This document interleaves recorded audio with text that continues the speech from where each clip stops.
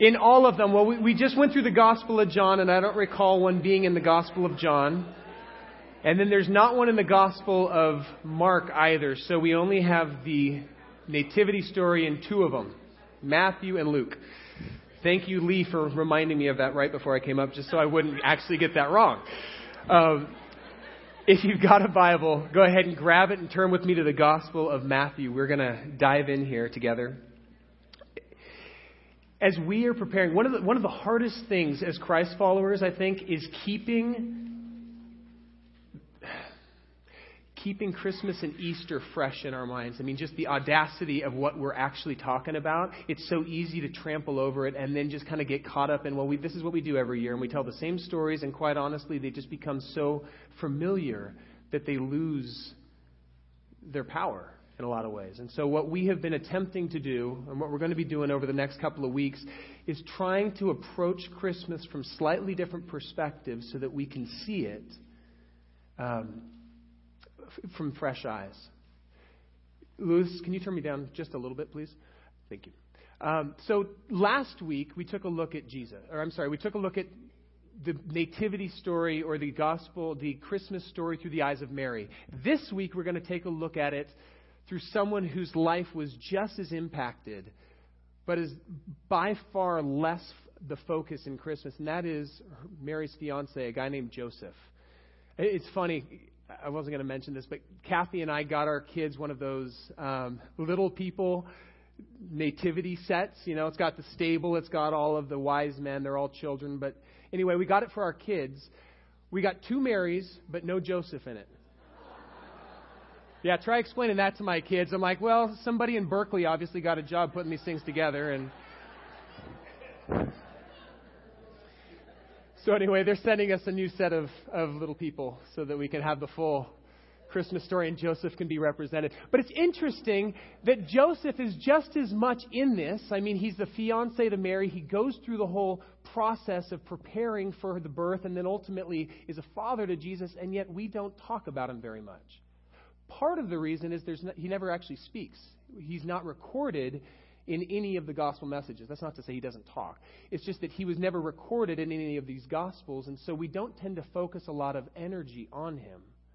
But he was central to this whole thing. He was an eyewitness to the whole Christmas story. And what I want to do this morning is I want to dive into the Christmas story from Joseph's perspective. We know a few things about him. For instance, we know that Joseph was a Jewish man from the line of David. In fact, he was from the kingly line. And we know this because Matthew opens his gospel with 17 verses in which he is going step by step through Joseph's lineage, through his genealogy. Now, why is this significant? Because at least for Matthew, his whole purpose in writing his gospel message is to prove that Jesus was the rightful Messiah and the rightful King of Israel. And in order to show that, he wants to show that you can draw a line directly from Abraham all the way through King David. And remember, God had said to David, you will have someone on the throne for all of eternity. There will be a king, and his throne will never be uprooted. Jesus ultimately fulfilled that promise, and Matthew is showing us that he has a right to that throne through Joseph, his adopted father. So that's one thing we know about Joseph, is that he was from the line of David. The second thing we know about Joseph is that he was born in Bethlehem, down in Judea, pretty close to Jerusalem, which was the epicenter of Jewish life during that time. However, he moved from Bethlehem about 90 miles north to this little Galilean backwater called Nazareth, kind of off the beaten path, separated from the, kind of the hubbub of Jewish life by this area called Samaria that most Jews didn't tend to go to. So there's a lot of separation. Not the place that you would ever expect the Messiah to come from. That meant that when Caesar said, I want to do a census, I want all of my people to go to their hometowns in order to register, Joseph had to pack Mary, who was about ready to pop, and travel 90 miles south back to Bethlehem. We'll talk a little bit more about the significance in a little bit. The third thing we know about Joseph is that he was a carpenter by trade. This is how he made his living, was carpentry. We also know that Joseph didn't make a lot of money doing that. Well, how do we know that? Because when he and Mary took Jesus to the temple to dedicate him, one of the things they would do is you would sacrifice a lamb. As the firstborn child, you would sacrifice a lamb, basically saying, God, I dedicate this child to you, but ultimately, well, I won't go into the whole theology there, but typically you would sacrifice a lamb. If you could not afford a sacrificial lamb, it was stated by law that you could instead sacrifice 2 turtle doves. And that's what Mary and Joseph did. So we know that they didn't have a lot of money. They weren't wealthy. They weren't prosperous. We also know that Joseph is pretty faithful. He is a man who follows God. Now, we're going to see that more today, so we'll go into that in a little bit. The last thing that we know, or at least we think about Joseph, theologians and scholars believe that he, like Mary, was probably a teenager, which makes this story more powerful. We don't know that for certain, but we believe that's the case. And so, we'll pick up the story here in Matthew chapter 1, verse 18. We read, "This is how the birth of Jesus, the Messiah, God's anointed Redeemer, came about. His mother Mary was pledged to be married to Joseph. But before they came together, she was found to be pregnant through the Holy Spirit." In this culture, what would happen is, boys and girls who were interested in one another wouldn't date and that kind of a thing. Instead, parents would come together and go, I think my son and your daughter would be a really good fit. It would be good for our families. So why don't we kind of betroth them to one another? And ultimately, the son and daughter would be promised to one another. And when they said, okay, we're pledged to one another, at that moment, even though they were not married, even though they had not consummated their marriage, were not living together, in the eyes of the law, they were united as one.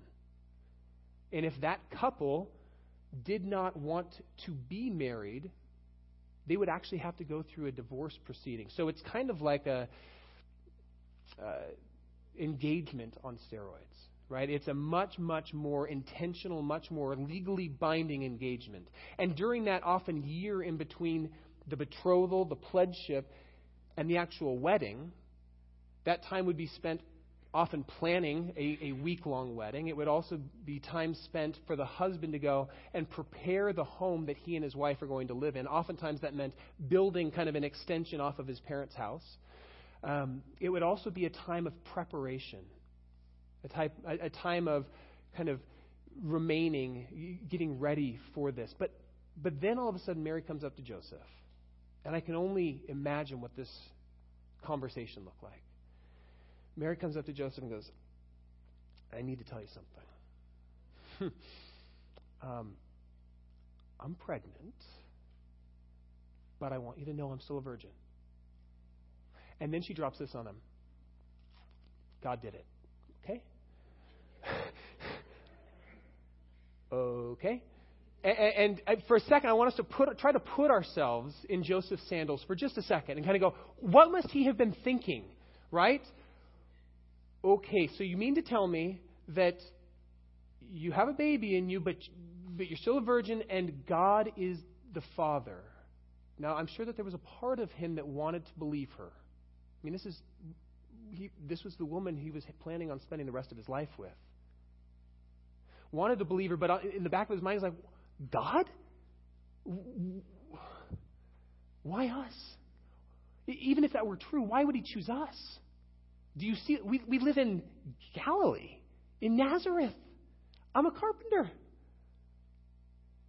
Probably a better reason for this whole thing is that Mary has been promiscuous. She has been messing around, and it wasn't with me. I know that for a fact. And she thinks I'm gullible enough to believe that God did this. And now, this is going to severely impact us from a social standpoint. I can't even begin to think about what people are going to say. That my fiancée is pregnant. We're not married. I can't marry her. I'm going to basically solidify in people's minds that I'm responsible for this. But at the same time, I don't want to throw her under the bus. I don't want to drag her before the magistrates and say she's been unfaithful to me just to clear my name. I'm not that kind of guy. I don't know what was going on in Joseph's mind, but we do know from verse 19 how Joseph wrestled with this. And it says that because Joseph, her husband, was faithful to the law and yet did not want to expose her to public disgrace, he had in mind to divorce her quietly. According to the law of Moses, if somebody who was engaged to be married was found to have been unfaithful, they were an adulterer or an adulteress. And the punishment of adultery, according to the law of Moses, was death by stoning. That was kind of the harshest response to it. Not necessarily what would have had to happen, but that would have been the response. Joseph doesn't want to go there. But he is a man who obeys the law of Moses, who respects it. He also recognizes that this woman that he has been pledged to be married to seems to, on the surface, have been unfaithful to him. And he does not want to go through with living a charade and whatnot. And so he decides, I no longer can marry this woman, but I don't want to throw her under the bus. I don't want to destroy her life. I don't want to publicly humiliate her, if only to clear my name. He's a man of compassion and mercy. He doesn't want to punish her. And so he decides in his mind, well, here's what we're going to do. I'm going to divorce her quietly. We're going to go our separate ways. But the story doesn't end there. Verse 20. After he had considered this, an angel of the Lord appeared to him in a dream, and he said, Joseph, son of David, don't be afraid to take Mary home as your wife, because what is conceived in her is from the Holy Spirit. She will give birth to a son, and you are to give him the name Jesus, which means the Lord saves, because he will save his people from their sins.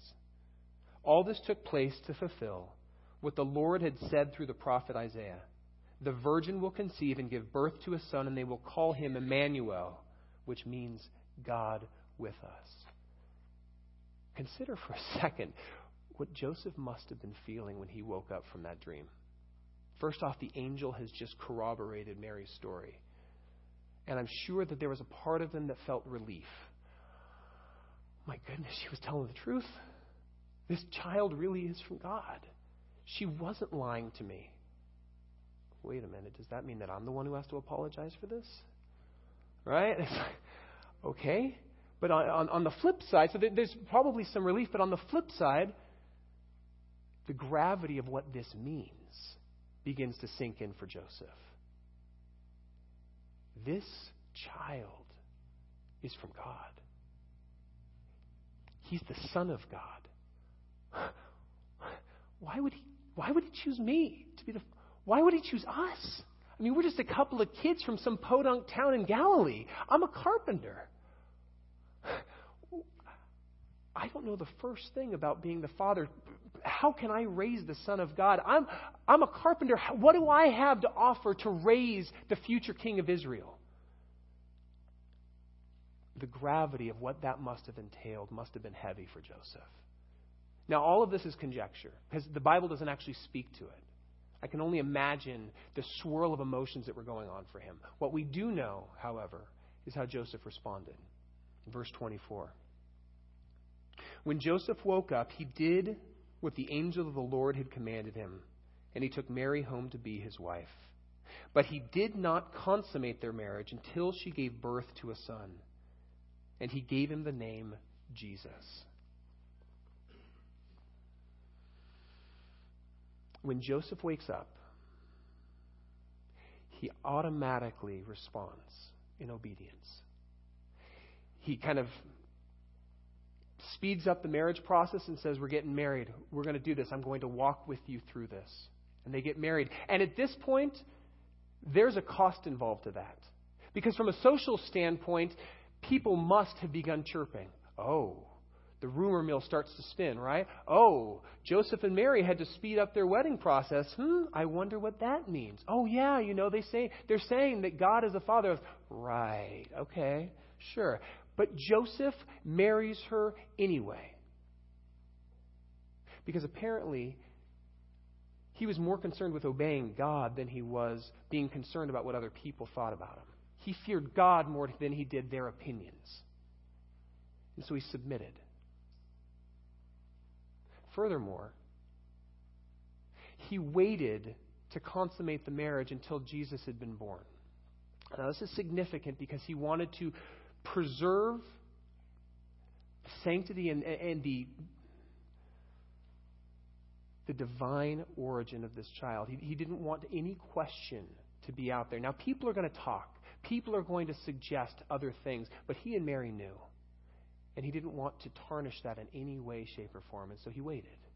And then thirdly, and I think this is beautiful, it is Joseph who ultimately gives Jesus his name. Why does this matter? Well, first off, God chose the name Jesus and said, this is what you're going to name my son. And Jesus means the Lord saves. Because God was planning on saving mankind through Jesus. God bless you. He was planning on redeeming mankind from sin and death that ultimately comes through sin. But more than that, he was planning on saving mankind back into relationship with him. Through Jesus, we no longer are defined by what we've done. We are defined by what he has done for us. And so we can have a relationship with God even though we have screwed up, even though we have rebelled, even though we have fallen radically short. So that's why Jesus' name is symbolic and it's powerful. But according to Jewish custom, it was only the father who was able to name the son. It was both his right but also his responsibility. And in Joseph naming Jesus, he was more or less saying, I will be his father. In his mind and from a legal standpoint, he was saying, this is my son. I take ownership. I will take responsibility. Regardless of whether he felt up to the task. Regardless of whether he felt like he could do it or he was the right man for the job, he submitted to God's plan. He said, okay, I'm in. Now, there was nothing spectacular about Joseph. If you had a stack of resumes of all the guys who were available in that day and age who could have been the father of the Messiah, Joseph probably never would have even been close to the top. I mean, he didn't have the pedigree. He didn't have any sort of a political or noble pedigree. He was a carpenter. There was nothing about him that would have made you say, hey, this is going to be a great guy, except that God does not look at our resume. He looks at our heart. And it's there that Joseph really shined. Because he wasn't spectacular, but he was faithful. He was obedient. When God said, this is what I want you to do, he obeyed. He responded. Furthermore, he wasn't just obedient, but he was compassionate. He was grace-filled and merciful. Even when he thought that Mary had somehow been unfaithful to him, he wasn't out to hurt her or punish her, just to clear his name. He was a man after God's heart. And I do not believe that he was some accidental character in this Christmas story. Because just as much as God wanted a woman who was humble enough to submit to his purpose and his plans and to raise his son, he wanted a man who was strong enough, faithful enough, but also humble enough to submit his plans to what God wanted and to be the father of his son. And apparently he did a pretty good job of it, because I love this quote from Ray Pritchard. He writes, when Jesus grew up and began his ministry, he chose one word above all others to describe what God was like. He called him Father. But where did he learn that from? Where did he learn about what it meant to be a father? From Joseph.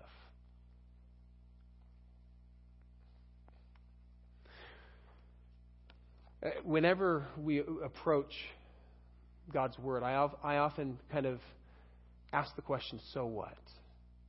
What can we learn from this story that happened a couple thousand years ago? How does this translate into today? What can we learn from the fact that God included Joseph in his Christmas story? A couple of things. First off, we learn that God does not simply choose those who are worthy. I mean, think of Joseph is one in a long line of men and women throughout the Bible who were anything but worthy. I think of David, the youngest son of Jesse's. When Samuel the prophet came looking for the future king of Israel, Jesse begins to parade all of his sons in front of him. He forgets that David is even his kid. Samuel goes, "Do you have any other kids?" And he goes, "Well, there's my youngest, David, out in the fields. You want to bring him before me too?" Because ultimately, God doesn't look at the external. He looks at the heart. Or I think about the disciples. A ragtag group of guys, most of whom were uneducated, who were anything but perfect. They made mistakes all over the place. And yet, Jesus not only invited them into his inner circle, he not only walked with them and trained them up, but ultimately he said, "You guys are going to be my representatives. You're going to be my ambassadors. You are going to continue the ministry that I have begun." And it was through them that the early church began to take root and flourish. And then you have Joseph and Mary, two teenagers from some backwater in Galilee that he chooses to raise his son, who would ultimately become the Savior of mankind, the Messiah. That's huge. And I love this. You don't need to turn here, but if you want, in 1 Corinthians chapter 1, Paul talks about the fact that God tends to choose unexpected people to bring about his will. 1 Corinthians chapter 1, verse 26, it's also in your notes. He writes this, "Brothers and sisters, think of what you were when you were called. Not many of you were wise by human standards. Not many of you were influential. Not many of you were of noble birth. But God chose the foolish things of the world in order to shame the wise. God chose the weak things of the world in order to shame the strong. God chose the lowly things of the world and the despised things and the things that are not in order to nullify the things that are, so that no one may boast before him." In other words, God doesn't just choose people who have the pedigree. He doesn't just go after people who the society goes, "Man, now that is the kind of person that we should follow." Saul was one of those guys. He was head and shoulders taller than everybody else, but he was not the best king of Israel. Instead, they chose some shepherd kid named David. And he was a man after God's own heart. And we talk a lot in our community about the fact that when we say yes to Jesus, we are not only ushered back into an intimate relationship with God, but that we are actually commissioned to now be his representatives, his ambassadors of hope and reconciliation in our schools, in our neighborhoods, in our workplaces. And I don't doubt that many of us hear that and go, "That's great, but man, you have no idea who I am. I am so not worthy to be God's representative." And may I humbly be the first to say, "You're right. You're not." But neither am I. Neither is Lee. Neither are any of us. Every single one of us is screwed up. Every single one of us has lived in rebellion against God. Every single one of us has fallen far short of his holy standard. And we are the last people who should be representing God. And yet, because of what Jesus has done for us, he says, "You are my son. You are my daughter, whom I love, whom I have endowed with unique skills, gifts, and even just given you a bent in your heart that desires certain things. And I want you to use those things to build up the body of Christ. I want you to use those gifts to glorify me." Because of what Jesus has done, we who are unworthy are declared worthy. It's a wonderful thing. However, the second thing we learn about Joseph, and I want to caution us, if and when God uses us, it's probably not going to be the circumstances may not necessarily be what we expect, and the timing probably won't be what we would have chosen. Think about Joseph and Mary. Neither of them, they were both like, God, your will be done. Have your way with me. However, neither of them would have chosen for Mary to get pregnant when they were still engaged. And as her stomach begins to swell and the rumor mill begins to spin into the stratosphere, neither of them would have chosen that. Neither of them would have chosen for Caesar to decree that they had to travel to their hometowns right when Mary's about ready to pop. So they have to make that trek 90 miles in the dead of winter. Neither of them would have chosen to get there late. Probably it took them a long time because Mary probably wasn't traveling very quickly. So they get there late. There are no more rooms available. They have to stay in some barn surrounded by a menagerie of stinky animals. Neither of them would have chosen that. So from a human standpoint, if and when God uses us, it will not necessarily look like what we would have chosen for our lives. It will not necessarily look like our timing. And yet God uses everything. Some of you are struggling with things like cancer, Parkinson's, depression, anxiety. You wouldn't have chosen it. You wouldn't have chosen the heartbreak that you're carrying around because of choices that people have made in your life and the brokenness of relationships.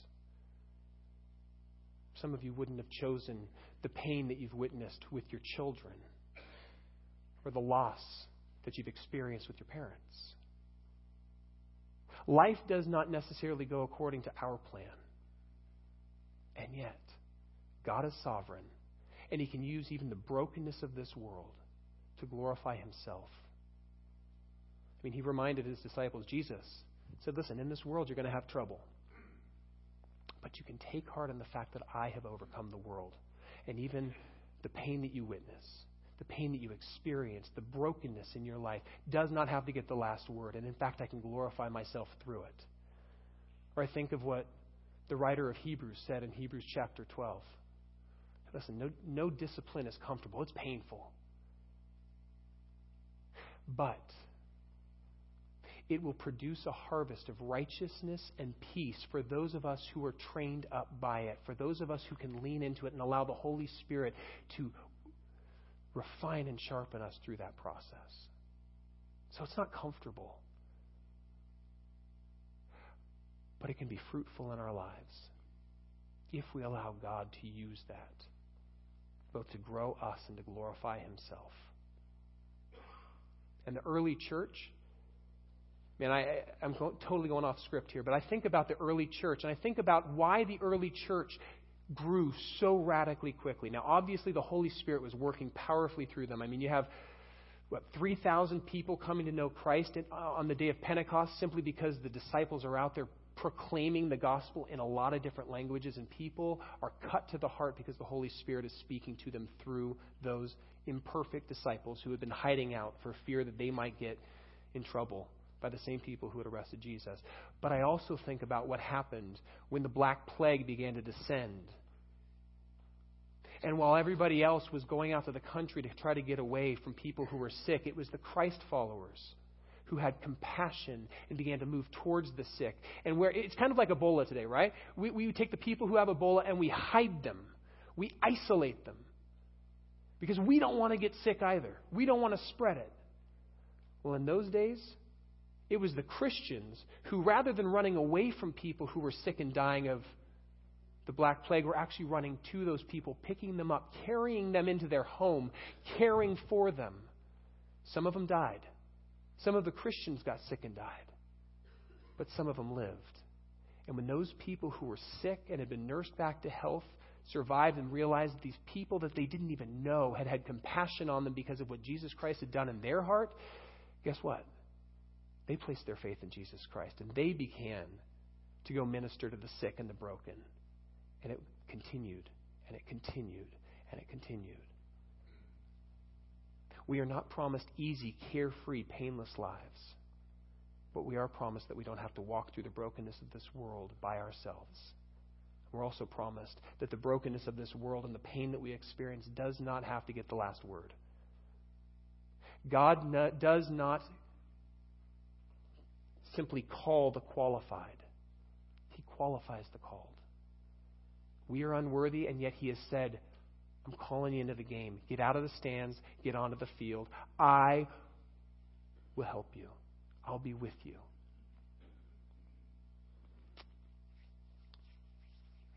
One last thought. I need to look at my notes because, quite honestly, I don't want to screw this one up. I don't know about you, but sometimes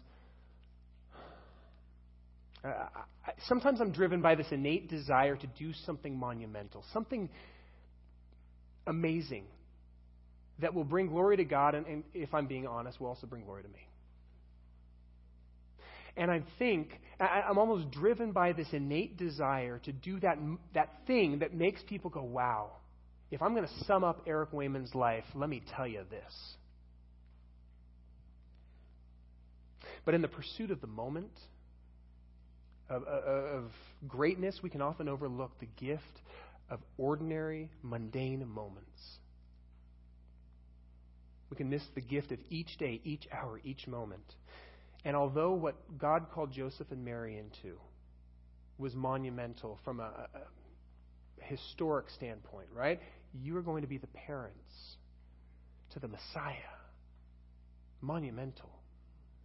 However, what that meant was a lifetime of mundane obedience. A lifetime of changing diapers, midnight feedings, scraped knees that you had to clean off.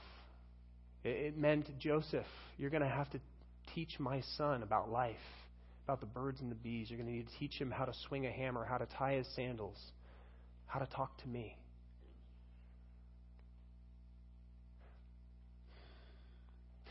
And sometimes our greatest act of worship isn't found in the everyday, I'm going to say that again.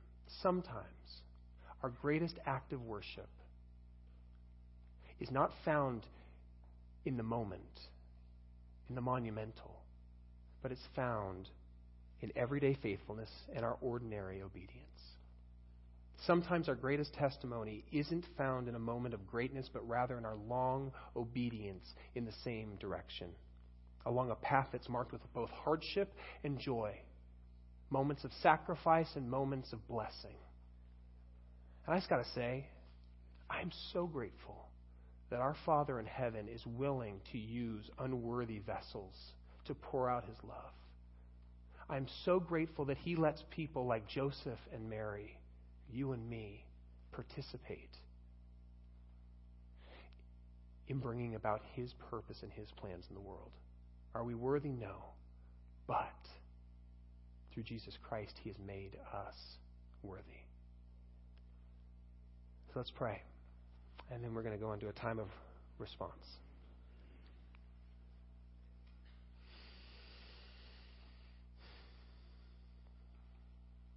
Father, I thank you that you chose Joseph, of all people, to raise your son.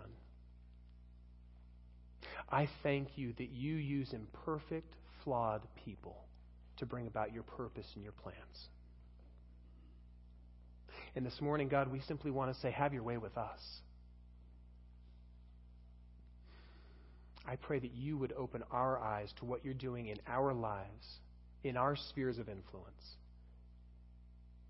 and that you would show us the ways that you are inviting us to be your representative, your ambassador. God, we don't have the strength in ourselves. Would you walk with us, journey with us, and give us that ability to do what it is you're calling us to do? For your name's sake. Jesus, in your holy name. Amen. Hey, we're going to begin like we did last week with